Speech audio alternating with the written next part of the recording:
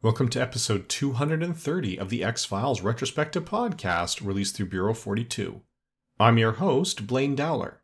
This time around, we are looking at Season 10, Episode 5, Babylon.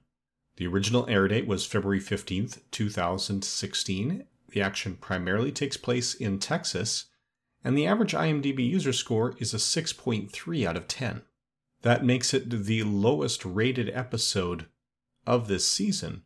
Although part of that low rating, if we look at the breakdown, we see that actually a 7 out of 10 is the most common rating, next to 10 out of 10, and then we're down to the 8s.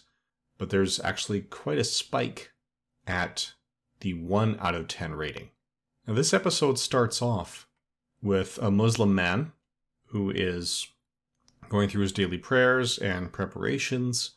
He faces racism just from driving in his car, meets a friend of his, they walk into a museum, and the museum explodes. In the post-credits teaser, we find out that they are members of a terrorist cell who are protesting a painting of Muhammad. Now, the Muslim faith does not allow depictions of Muhammad, and the painting that they are protesting was apparently a painting of Muhammad on a toilet, defecating radical Islamists, which would be offensive to more than Muslims, I would hope. That is a completely inappropriate painting, which is obviously part of the point of this part of the story. That doesn't mean that blowing up the museum is the appropriate response, but a response and a protest is absolutely warranted. In any event, this protester, despite wearing a suicide vest, somehow survives and is in a coma. A couple of other agents who are similar to where Mulder and Scully were 23 years ago come in, and they are looking for help from Mulder and Scully, as advised by Skinner. They don't receive it, so they go off to Texas to continue their investigation. After splitting up, Scully calls Agent Miller. In fact, Agent Kid Miller is named after David Duchovny's son. He is the believer in the pair, and Scully says, well, there may be a way to contact or to communicate with your comatose terrorist. Meanwhile, Mulder contacts Agent Einstein with also a means to potentially contact the terrorist. So Scully goes down to Texas to meet Agent Miller, while Einstein postpones her trip to Texas to meet with Agent Mulder. Scully's idea is based on actual science, where they find that comatose patients can respond to yes or no questions, not directly with interaction, but you can see spikes that respond in EKGs. Or at least that was new research at the time that this episode came out. I don't know if it's been backed up and reproduced by later research.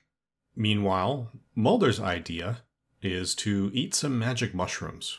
And Agent Einstein is really not on board with that. She does reluctantly agree. And when they're doing their experiment, Mulder has the magic mushrooms, Einstein leaves, and the person she's talking to, in an attempt to distract, says, well, if you're working together, why is your partner already left?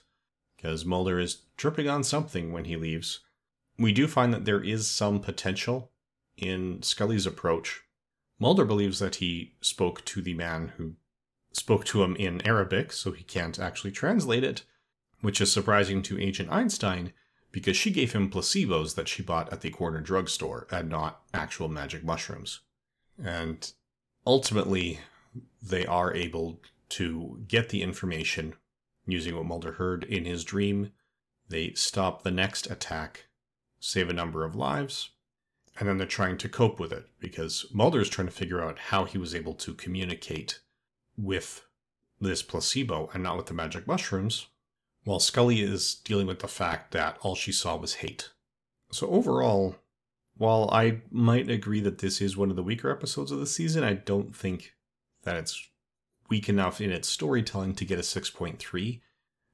I do think that there's an issue. It really bothered me the first time, where the only depiction of Muslims was as terrorists. And even that wasn't particularly well researched when our Muslim actor ate a sandwich with his left hand, which, according to IMDb trivia, no devout Muslim would ever do. But on this second viewing, that didn't stand out as much. It's still true that every Muslim character we see is filled with racism and hatred, but I realized on the second viewing that that attitude is not restricted to Muslims. That's every character who's not Mulder, Scully, or agents Einstein and Miller, or A.D. Skinner. So our 5 core figures are really the only ones who show no outward signs of racism and hatred. So upon realizing that on the second viewing, I'm thinking maybe this isn't the unfair depiction of Muslims I thought it was. It's just something that suffers from only showing the hatred, having a mixture of characters with mixtures of attitudes on one side and only Muslims on the other, because all of our agents happen to be Caucasian. That's the issue. Had they somehow managed to give echoes of Mulder and Scully with these agents and have at least one of them act as a Muslim, I think that would have helped the presentation. So it's not ideal, but it's not as bad as I thought it was the first time. Now, doing a hopefully quick recap of our guest cast and the production staff, this episode was written and directed by Chris Carter. Clearly not his first, and it also will not be his last step into either of those roles. Obviously, Mitch Pileggi returns as Walter Skinner. We'll be seeing a lot more of him. Lauren Ambrose plays the Scully-like Agent Einstein. This is her first appearance on the X-Files. It will not be her last, and it won't even finish up with Season 10. We will actually see more of her in Season 11. Since the first time we discussed this, she has also played a recurring role in Servant as Dorothy Turner. Robbie Amell makes his first of 3 appearances as Agent Miller. He's also known for playing Ronnie Raymond or Firestorm on The Flash, and since this first appearance, he has gone on to play Kevin in 3 episodes of the Netflix series of Unfortunate Events, as well as a recurring role as Nathan Brown on Upload, and he's got other projects that are currently in pre-production and post-production at the time of this recording. Eric Brecker plays SP Agent Brem. He's actually had quite a few appearances. Since this one, he's returned as a new character on Supernatural. He's been in DC's Legends of Tomorrow as a driver, as well as appearances in Salvation and Unspeakable, still active today. Stephen Lobo plays Man in Suit number 1.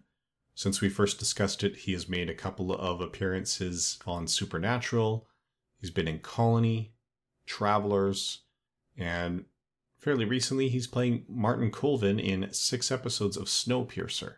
Shane Jones plays Man in Suit 2. He would later appear in The 100, iZombie, The Flash, and Supernatural, as well as more.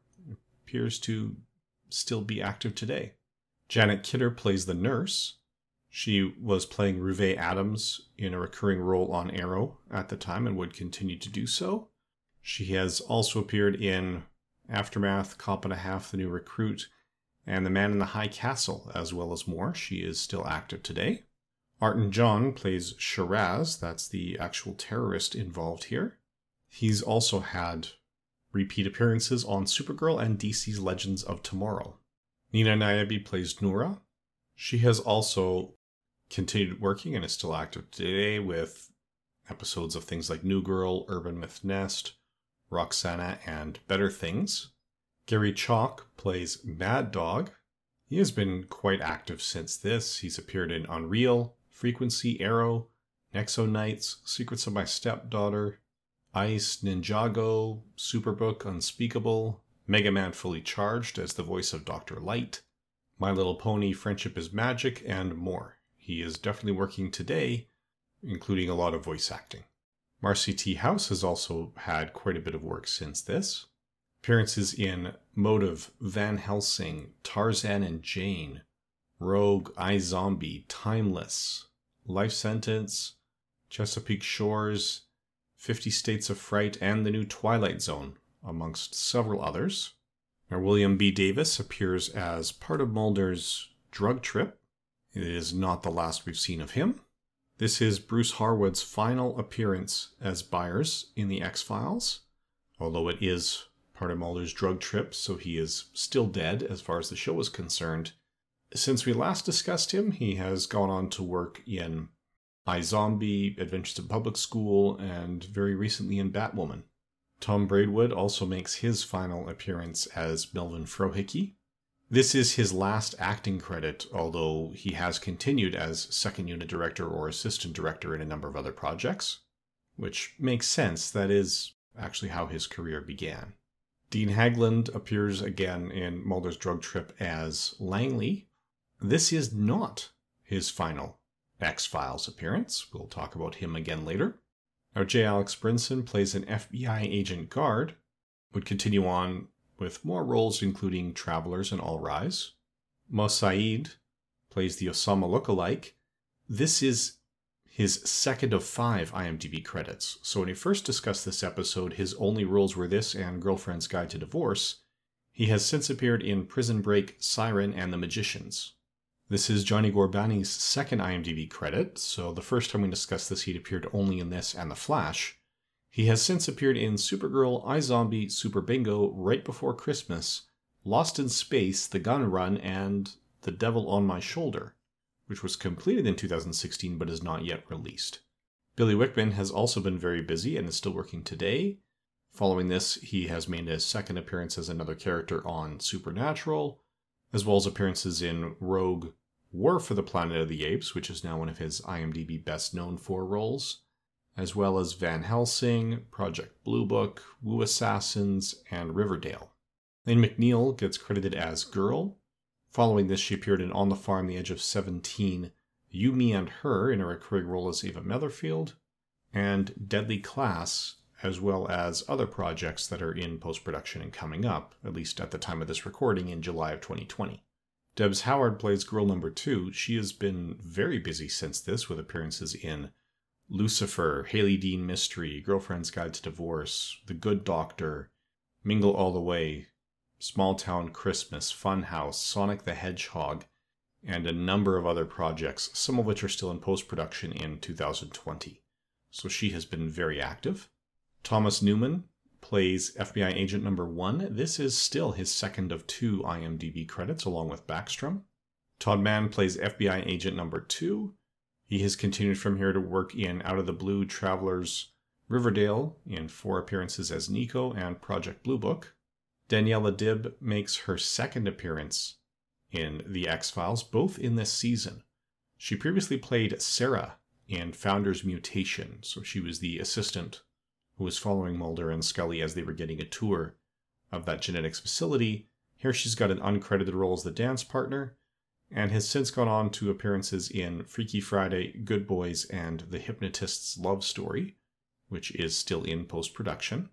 Now, at the time this first aired, this was Richard David LaCoigne's third IMDb credit. He's now up to 21.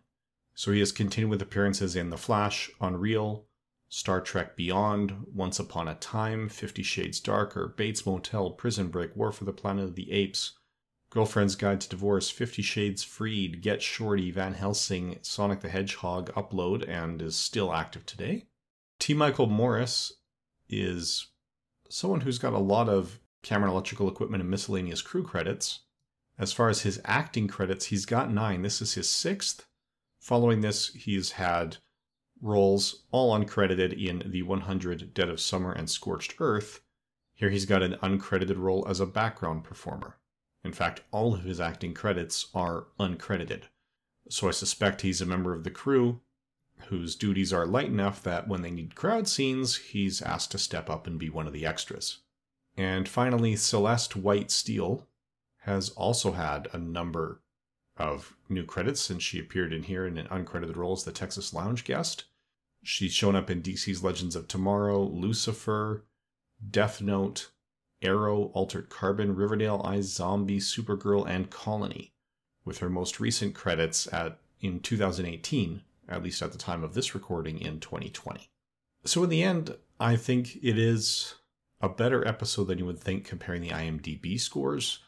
I suspect those scores are just because of the political message that this is trying to convey, which gets a little muddled because of the casting.